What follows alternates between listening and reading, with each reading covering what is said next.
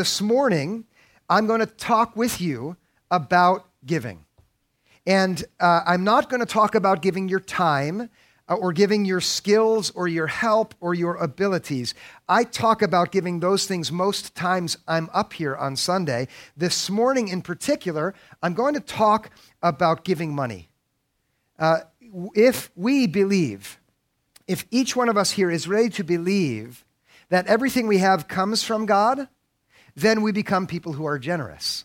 And what I hope for this morning is that you will grow to become a person who is more generous. Wherever you do that, my hope is that this time together, this time thinking about what we have, will encourage and equip you to be a person who goes out into the world wherever you are as a person who is more generous. And in particular, this morning I want to show you how we give when we accept that God has blessed us so that we can bless others. Our focus will be essentially the quality and the character of generosity that follows from faith. Now, before I get into that, I want to clear the table by addressing some of the reasons that we have not to talk about money. You know that there are some good reasons not to talk about money in public. Do you know that? For instance, it will feel to many as if it's bad manners to talk about money in public. Money is one of the few remaining taboo subjects in public discourse.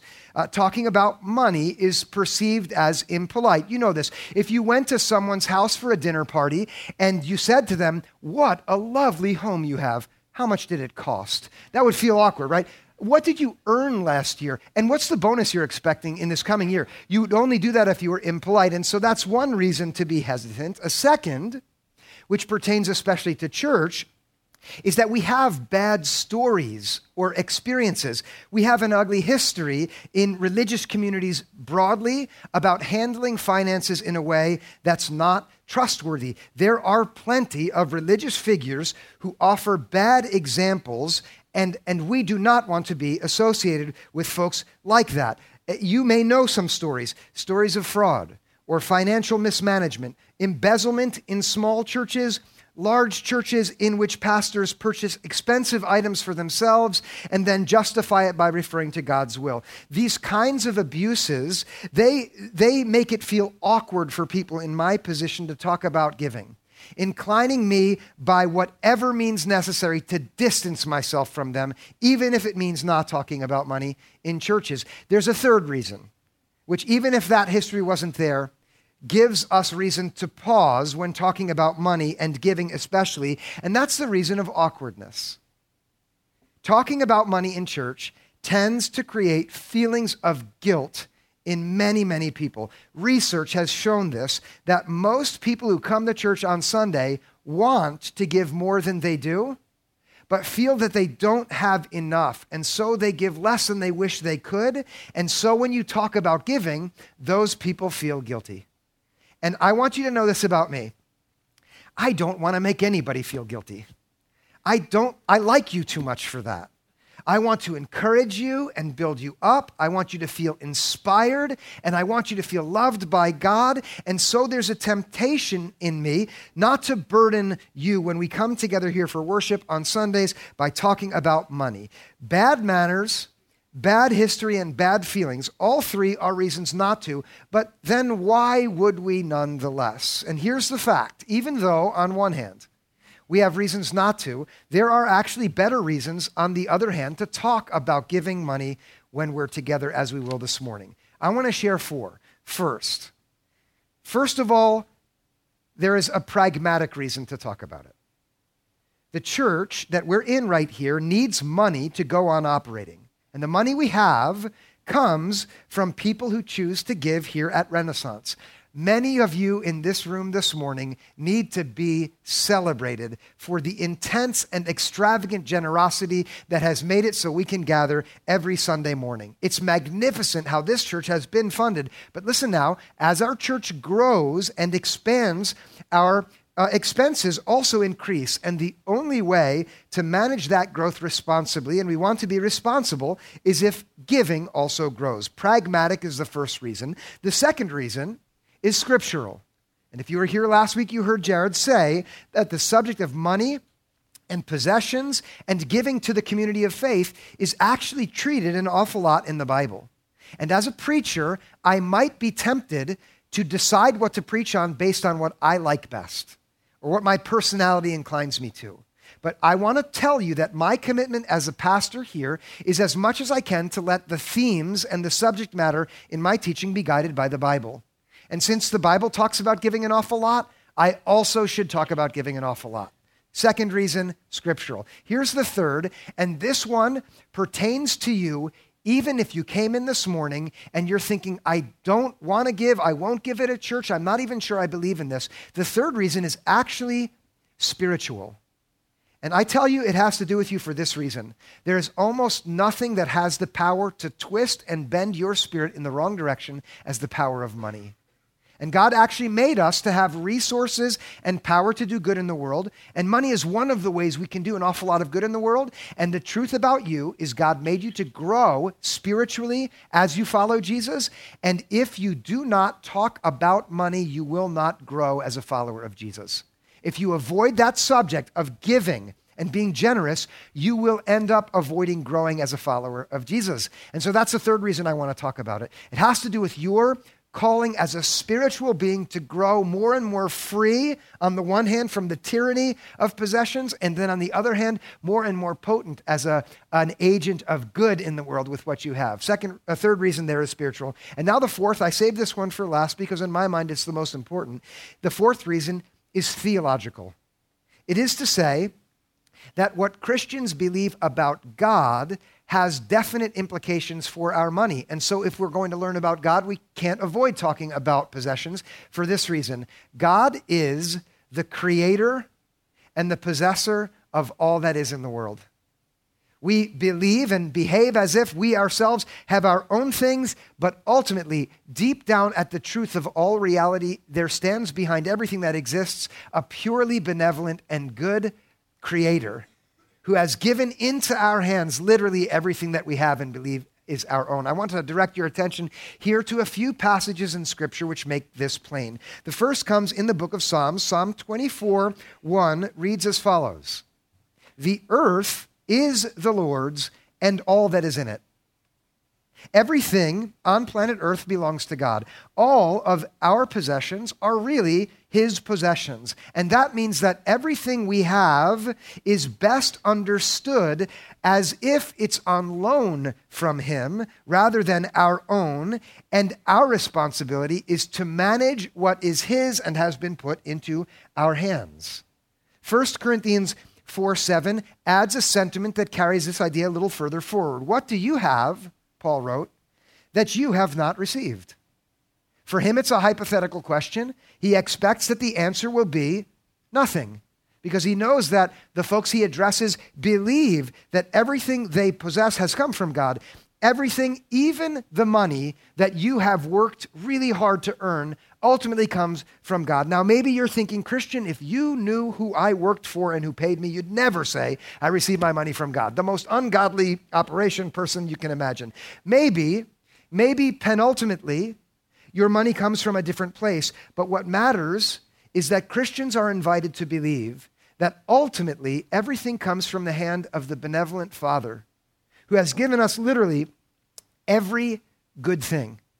In James 1:17, here's what the author writes: "Every good and perfect gift comes down from the Father of lights."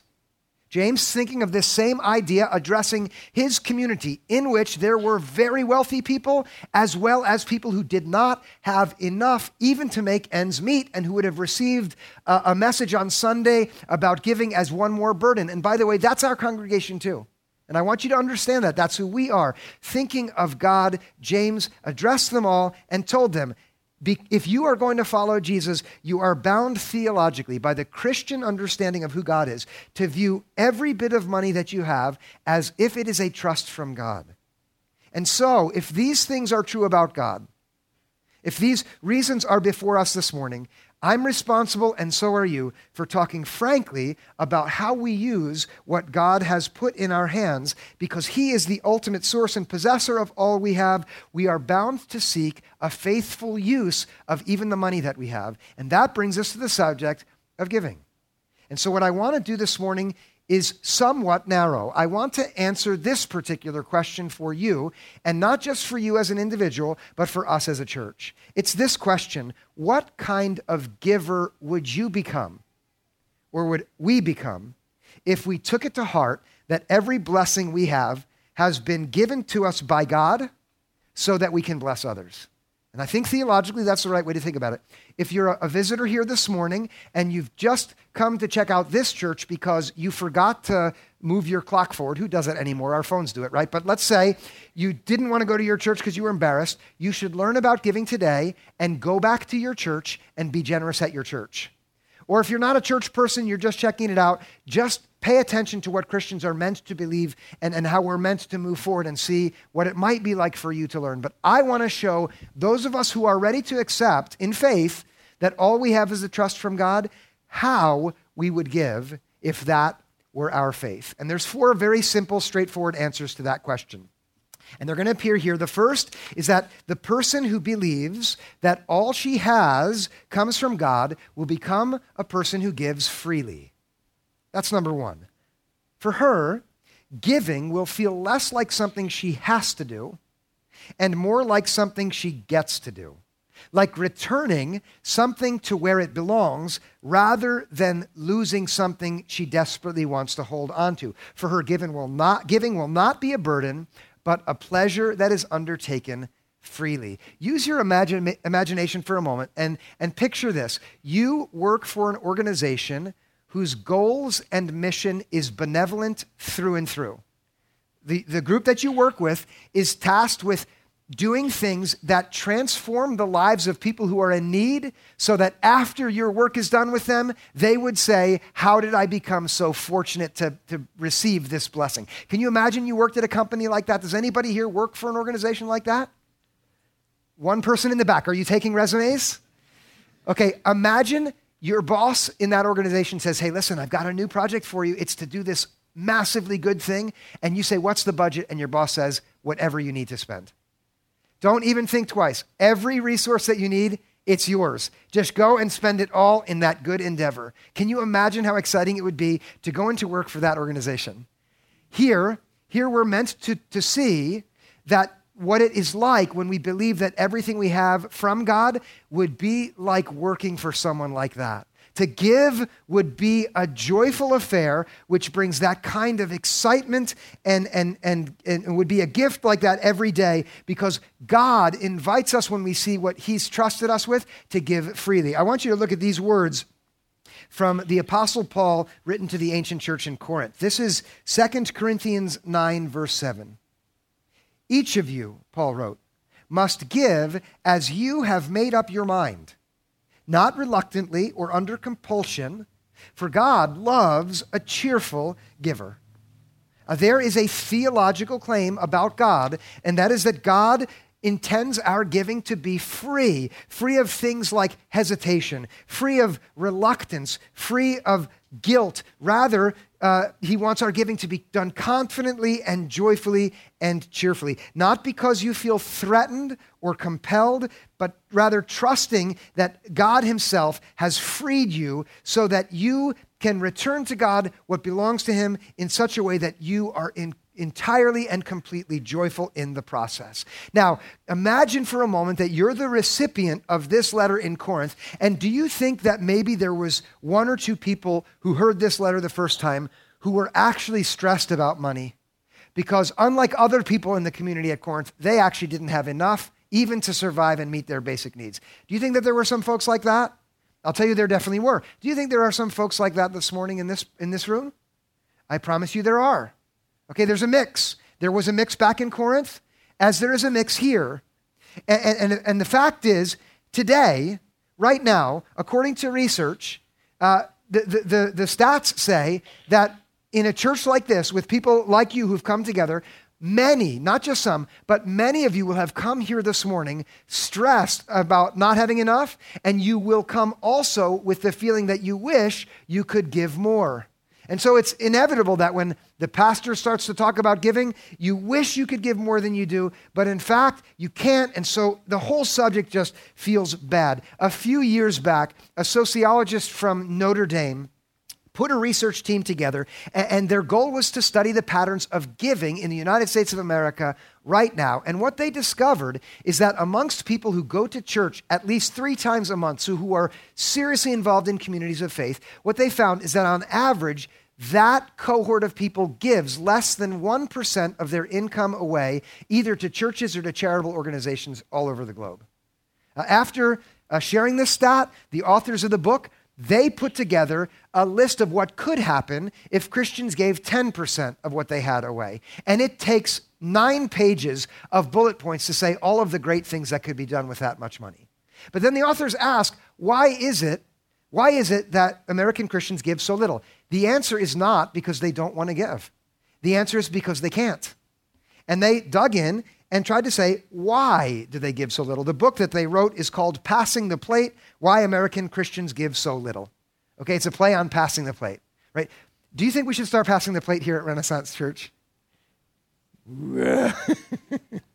Every time I go to a church as a visitor and the plate comes in front of me, I'm a pastor, I feel guilty, right? What they say is the reason American Christians don't put more in is because this is what happens. They tend each and every month to decide on how to spend the money they have on all the things that feel like pressing needs, and then they adjust their expenses up to their income so that at the end of every month, even though they want to give more at the church, they can't, because all the other expenses have come first, and that results in guilt on Sundays like today. And listen now, we just saw it from the Bible. If you give out of guilt, you're not giving as you should. And in fact, you'll end up giving rather than freely under compulsion. You will give less than you want, and you'll also feel worse than God means you to. And so the authors of this book, they suggest a very simple solution. And for anyone who's in here this morning, and you're in that place where you think, I wish I could give more, but I just can't, their solution is as follows. Decide first on the percentage of your income that you're going to give away. Make that decision before you start deciding what else you can spend on. And then after that, let the rest of your subsequent expenses adjust accordingly, and then you'll have money to give away. Look again at Paul's words, this one phrase here, give as you have made up your mind. That's the solution. Decide first on what you will give, and then after that, let that decision have implications for what you do with the rest of your money. Of course, the authors in this book interviewed thousands of people and understood. Most people would say, well, I can't give any percentage away. And what they found is after a little bit of digging, most people can discover some current expenditures that they could reduce. And this is what they said, if American Christians all did this and then increased their giving to 2%, it would literally double how much was given in the United States of America to charitable efforts and to churches, making them much, much stronger. And their suggestion was most of us in this country can actually live on 98% of what we have rather than 100%. And then charitable income goes up by 100%. Giving freely, this is the first quality that giving takes. If we genuinely believe that everything comes from God, it comes when you make up your mind not to spend more on yourself every time your income goes up, but instead deciding first what to give, and then over time, growing to give more and more freely. All right, let's consider a second quality if we give out of faith. Here's the second one. The person who gives freely out of that kind of faithful decision will become a person who gives reliably. It stands to reason that if your income is ultimately from God, again, don't think of your employer. Okay, think of the Creator who gave you the abilities to have the job that you do. And if your income ultimately comes from Him and it comes to you reliably, you get paid on a regular basis, it stands to reason that you would develop a pattern of giving back to God with the same kind of reliability. Regularly directing money toward, listen now, toward benevolent and helping and healing and faith-building projects that advance God's mission in the world which God loves. Let's take another look at a bit of Paul's instructions to the church in Corinth in the first letter he wrote to them. Okay, this is 1 Corinthians chapter 16, verses 1 and 2. Here's how Paul writes. Now, concerning the collection for the saints, You should follow the directions I gave to the churches of Galatia. On the first day of every week, that's Sunday in their calendar, each of you is to put aside and save whatever extra you earn so that collections need not be taken when I come. Okay, Paul was away from that church. He would be coming to gather a collection, and he told them, be reliable and disciplined every time you gather on the first day, Sunday, to set aside some extra of what you earn. Let's come back again to the person who's hearing me right now and literally can't even afford their own expenditures. And some of you are in that place. You are not in a position where you are ready or even required to give. You should receive. And who you should receive from is those of us in the church who have more than enough. And in a community like this, there are both sides. And those of you who are in that very painful place, God wants you to come forward and become secure in your own finances, just as he wanted that in Corinth. Why? So that you also could become a person who begins to give reliably. It is God's expectation for each and every person then and now to become strong enough to have some to give regularly. Now listen to this. The money that Paul was gathering was not for Paul. And if there's a religious figure who says, more for me, beware. But the money from what Paul was asking for was for a collection in a different church. It was in the church in Jerusalem. It wasn't even for the people in Corinth. And the reason he wanted money for the people in Jerusalem is because ministry, service in God's name, costs money. And it costs more or less depending on where the church is and what the specific mission of that church happens to be. In Jerusalem at the time, there were lots of poor widows who came to that city hoping for a handout.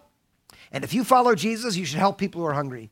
And so Paul gathered money from other churches to help that mission of feeding those widows. The Christians there in Jerusalem didn't have enough to cover that. And so the Christians in Corinth, which is a wealthy port town that specialized in jewelry and in fashion, they had more than enough. So Paul said to them, give reliably. Now let's talk about our situation here at Renaissance Church right now in 2019. As I've said, some of us are stressed financially. Others of us are absolutely magnificently blessed financially. If not for that fact, we would not have the church which we currently have right now. But listen, like in Corinth, all of us together, with our abundance on the one hand and our need on the other, all of us, Renaissance Church, we have everything that God has entrusted us with to do a great mission here where he's placed us. And if we're ready to trust that it comes from him, then all of us individually and this church as a church should do what comes next, which is to begin the practice of becoming reliable givers who give with a routine. And now I'm saying this directly to all of you. If you already do give regularly at the church, well done, keep it up. If you don't, you should start doing it right now. Again, if you're not the person who comes to this church, go back to your church and start giving there regularly, okay? If you're not of faith yet, then wait. But if you're a person who's ready to trust that everything comes from God, here's what you should do. You should start where you can, make a decision, and start giving away that much to the church each and every time you can. If it's 2% for you, start there and then build from that place. Let me tell you, when I first got to Renaissance Church, the church was in a difficult place financially. Okay, congregational giving, this is about 3.5 years ago at Renaissance, was far lower than ministry spending was at the church. The way the church made that up is one really benevolent family. They made up the difference each year. Since then, they've moved to another country. And so early on as a pastor, I had some decisions to make. What should we do if we don't have enough to meet our own budgetary needs? If you are in that position this morning where you're thinking, what should I do? I don't have enough. This is what I did. I reached out to a pastor in California who pastors a church that's 10 times bigger than this one and who has lots of experience. I told him our situation and I said, would you give me some guidance for what to do to help giving go up so we can match our spending? And his first question to me was, Christian, how much does your church currently give away to other ministries and missions outside of your church? And at that time I said, nothing. We can't put that in our budget. We don't have enough to meet our own spending. And his response to me was very clear. He said, you should not expect to see giving to your church to increase until giving by your church increases. I was just like you. He said, lead where you are asking other people to follow. And so I sat down with the elders 3 years back of this church, and I told them this, and they agreed with me to get us on a path to the place where we decided this as a group. We will give 10% of everything that's given to this church to efforts and endeavors that are not about our church at all. And we're not going to wait until we have enough to do that. We'll start small now, and we'll give 2% in this first year. And then after that, it will be 4%, and then it will be 6%. And that's where we are right now. Right now at Renaissance Church, 6% of everything that's given to the general fund is given through Ren Cares to benevolence outside of the church. Next year, it will be 8%. And then the year after that, we'll get to 10%. And that's what God has called us to do. Now, if you are already giving a part of your income to this church, I would invite you to, like this church is doing, to consider continuing to increase it for the sake of good in the world. If you've never given at all, start doing that here. What will happen if you do is when we get to the place where our church is giving away 10%, we'll have to answer this question. Gee, we have a lot more than 10% surplus. Where do we get to give it away? And that's what God wants. The communities which have an abundance to be abundantly generous. And that brings us to the third quality of what giving looks like when you begin to trust that everything you've got is from God for blessing others. And that is your giving becomes extravagant. You give extravagantly.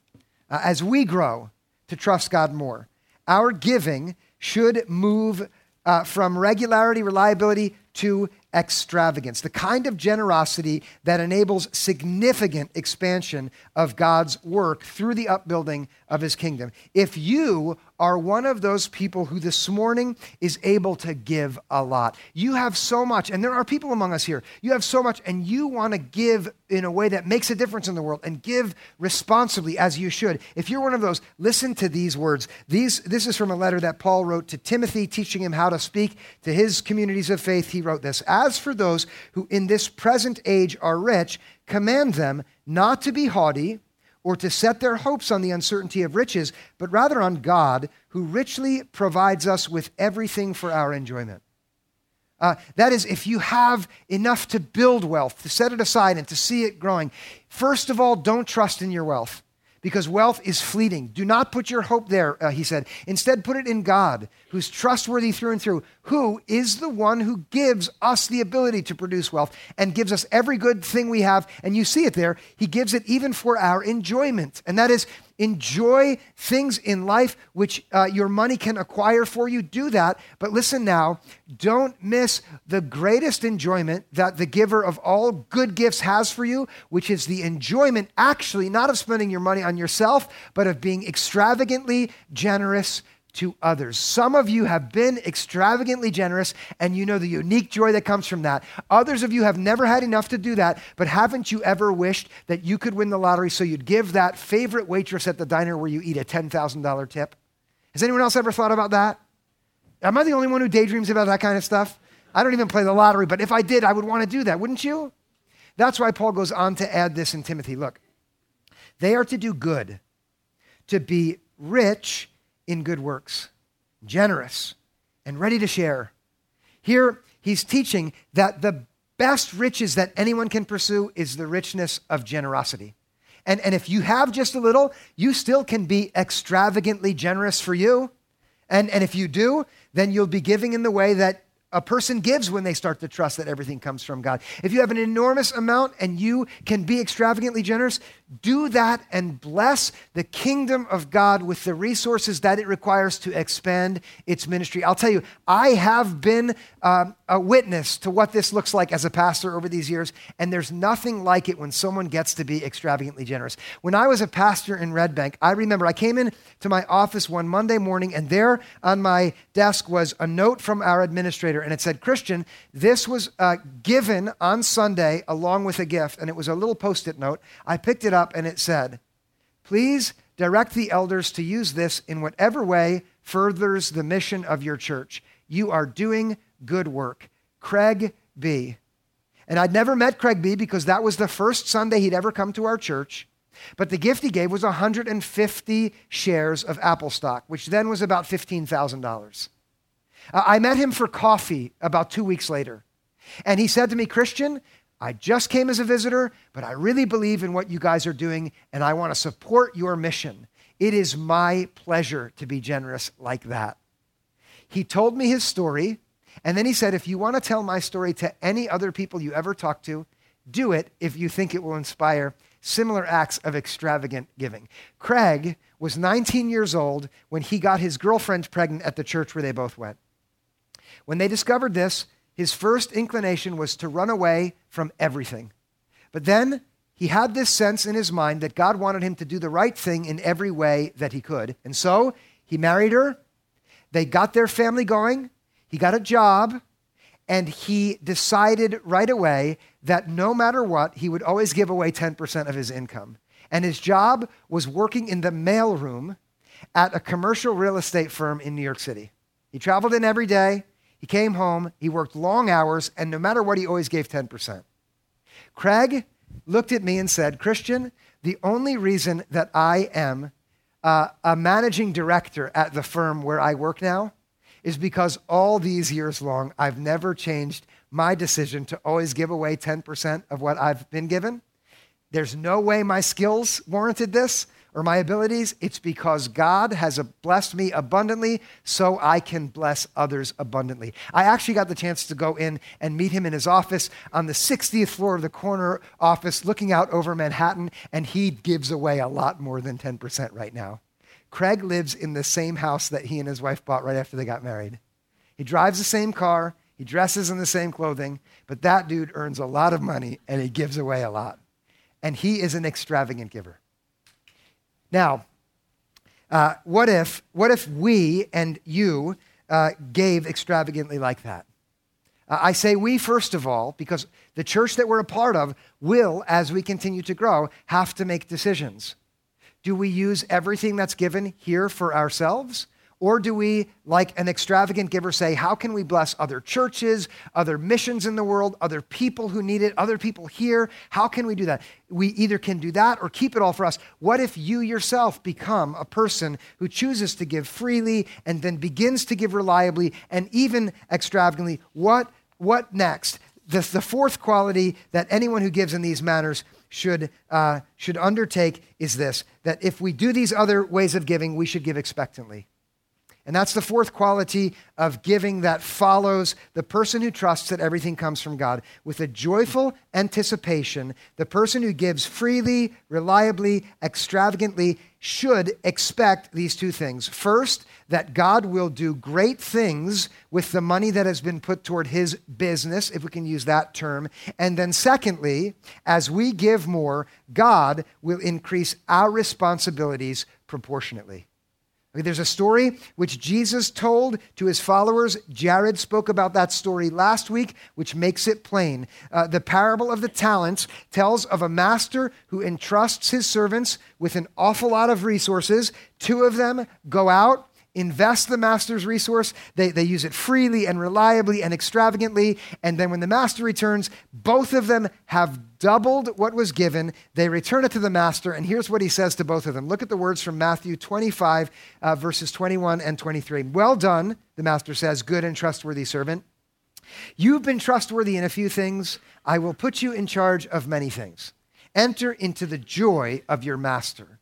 There we see the two expectations that anyone who gives extravagantly should have. First, whatever is given to the building of the kingdom will have, because of God's trustworthiness, a 100% return on investment. God takes what we give and he does amazing things with it. And some of you have had the joy of seeing this firsthand in going to Guatemala or being involved in Ren Cares or seeing how our finances have blessed other people or even seeing how folks who are far away from God have come close to him because of the ministry of this church. And the second expectation that we see here is that not only does the money go far, but the master rewards those who are extravagant with greater responsibility in the future. And this also should teach us that as we give extravagantly, God will give us more, not for ourselves, but so we can be even more generous in the future. And this now is pertinent for Renaissance Church based on what we've seen in the past and should set our expectations for the future. 2 years ago, when we first, as a church, ran with Team World Vision, we raised around $40,000 for that mission. Last year, it was $73,000. Last Sunday, Jared reported it was $109,000, and since then, it's gone up to $111,000. Do you see the pattern of from great to greater? That's something to rejoice over. 2 years ago, this church contributed $28,000 from our general giving to RenCare's efforts. Last year, it was $50,000. This year, it will be 6% of whatever is given in this year. And the pattern is clear. Expanding generosity to Renaissance Church will lead to expanding generosity from Renaissance Church.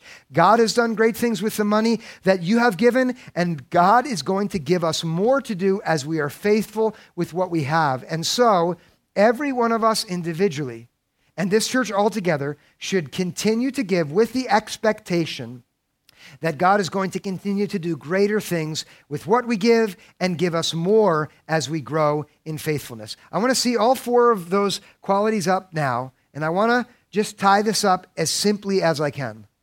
When we believe that all we have comes from God and has been given to us to take part in his good work in the world, then we will give freely and reliably and extravagantly and expectantly. Friends, let's pray together that God will enable us to do this. God, we thank you for every blessing you've given to us. And this morning we ask very simply that in our hearts you would grow a confidence in you that would enable us to become people who give. God, for those of us who are gathered here this morning and who are anxious and stressed because we simply do not have enough, I pray that they would be able to envision placing themselves into your hands and that you would give them a sense of freedom from anxiety and stress. And you would begin to help them see how you will provide for what they need. If they've got the wrong idea about what they need, help them let go of those ideas and rather cling to you, and then please give them exactly what they truly need. And then for those of us who have enough, and more than enough even, build in us a commitment to generosity that will help us grow spiritually, that will match who you are theologically, who you are as our God who has given all things, and that will enable this church to go even further in generosity and build your kingdom magnificently. We pray in the name of Jesus. Amen.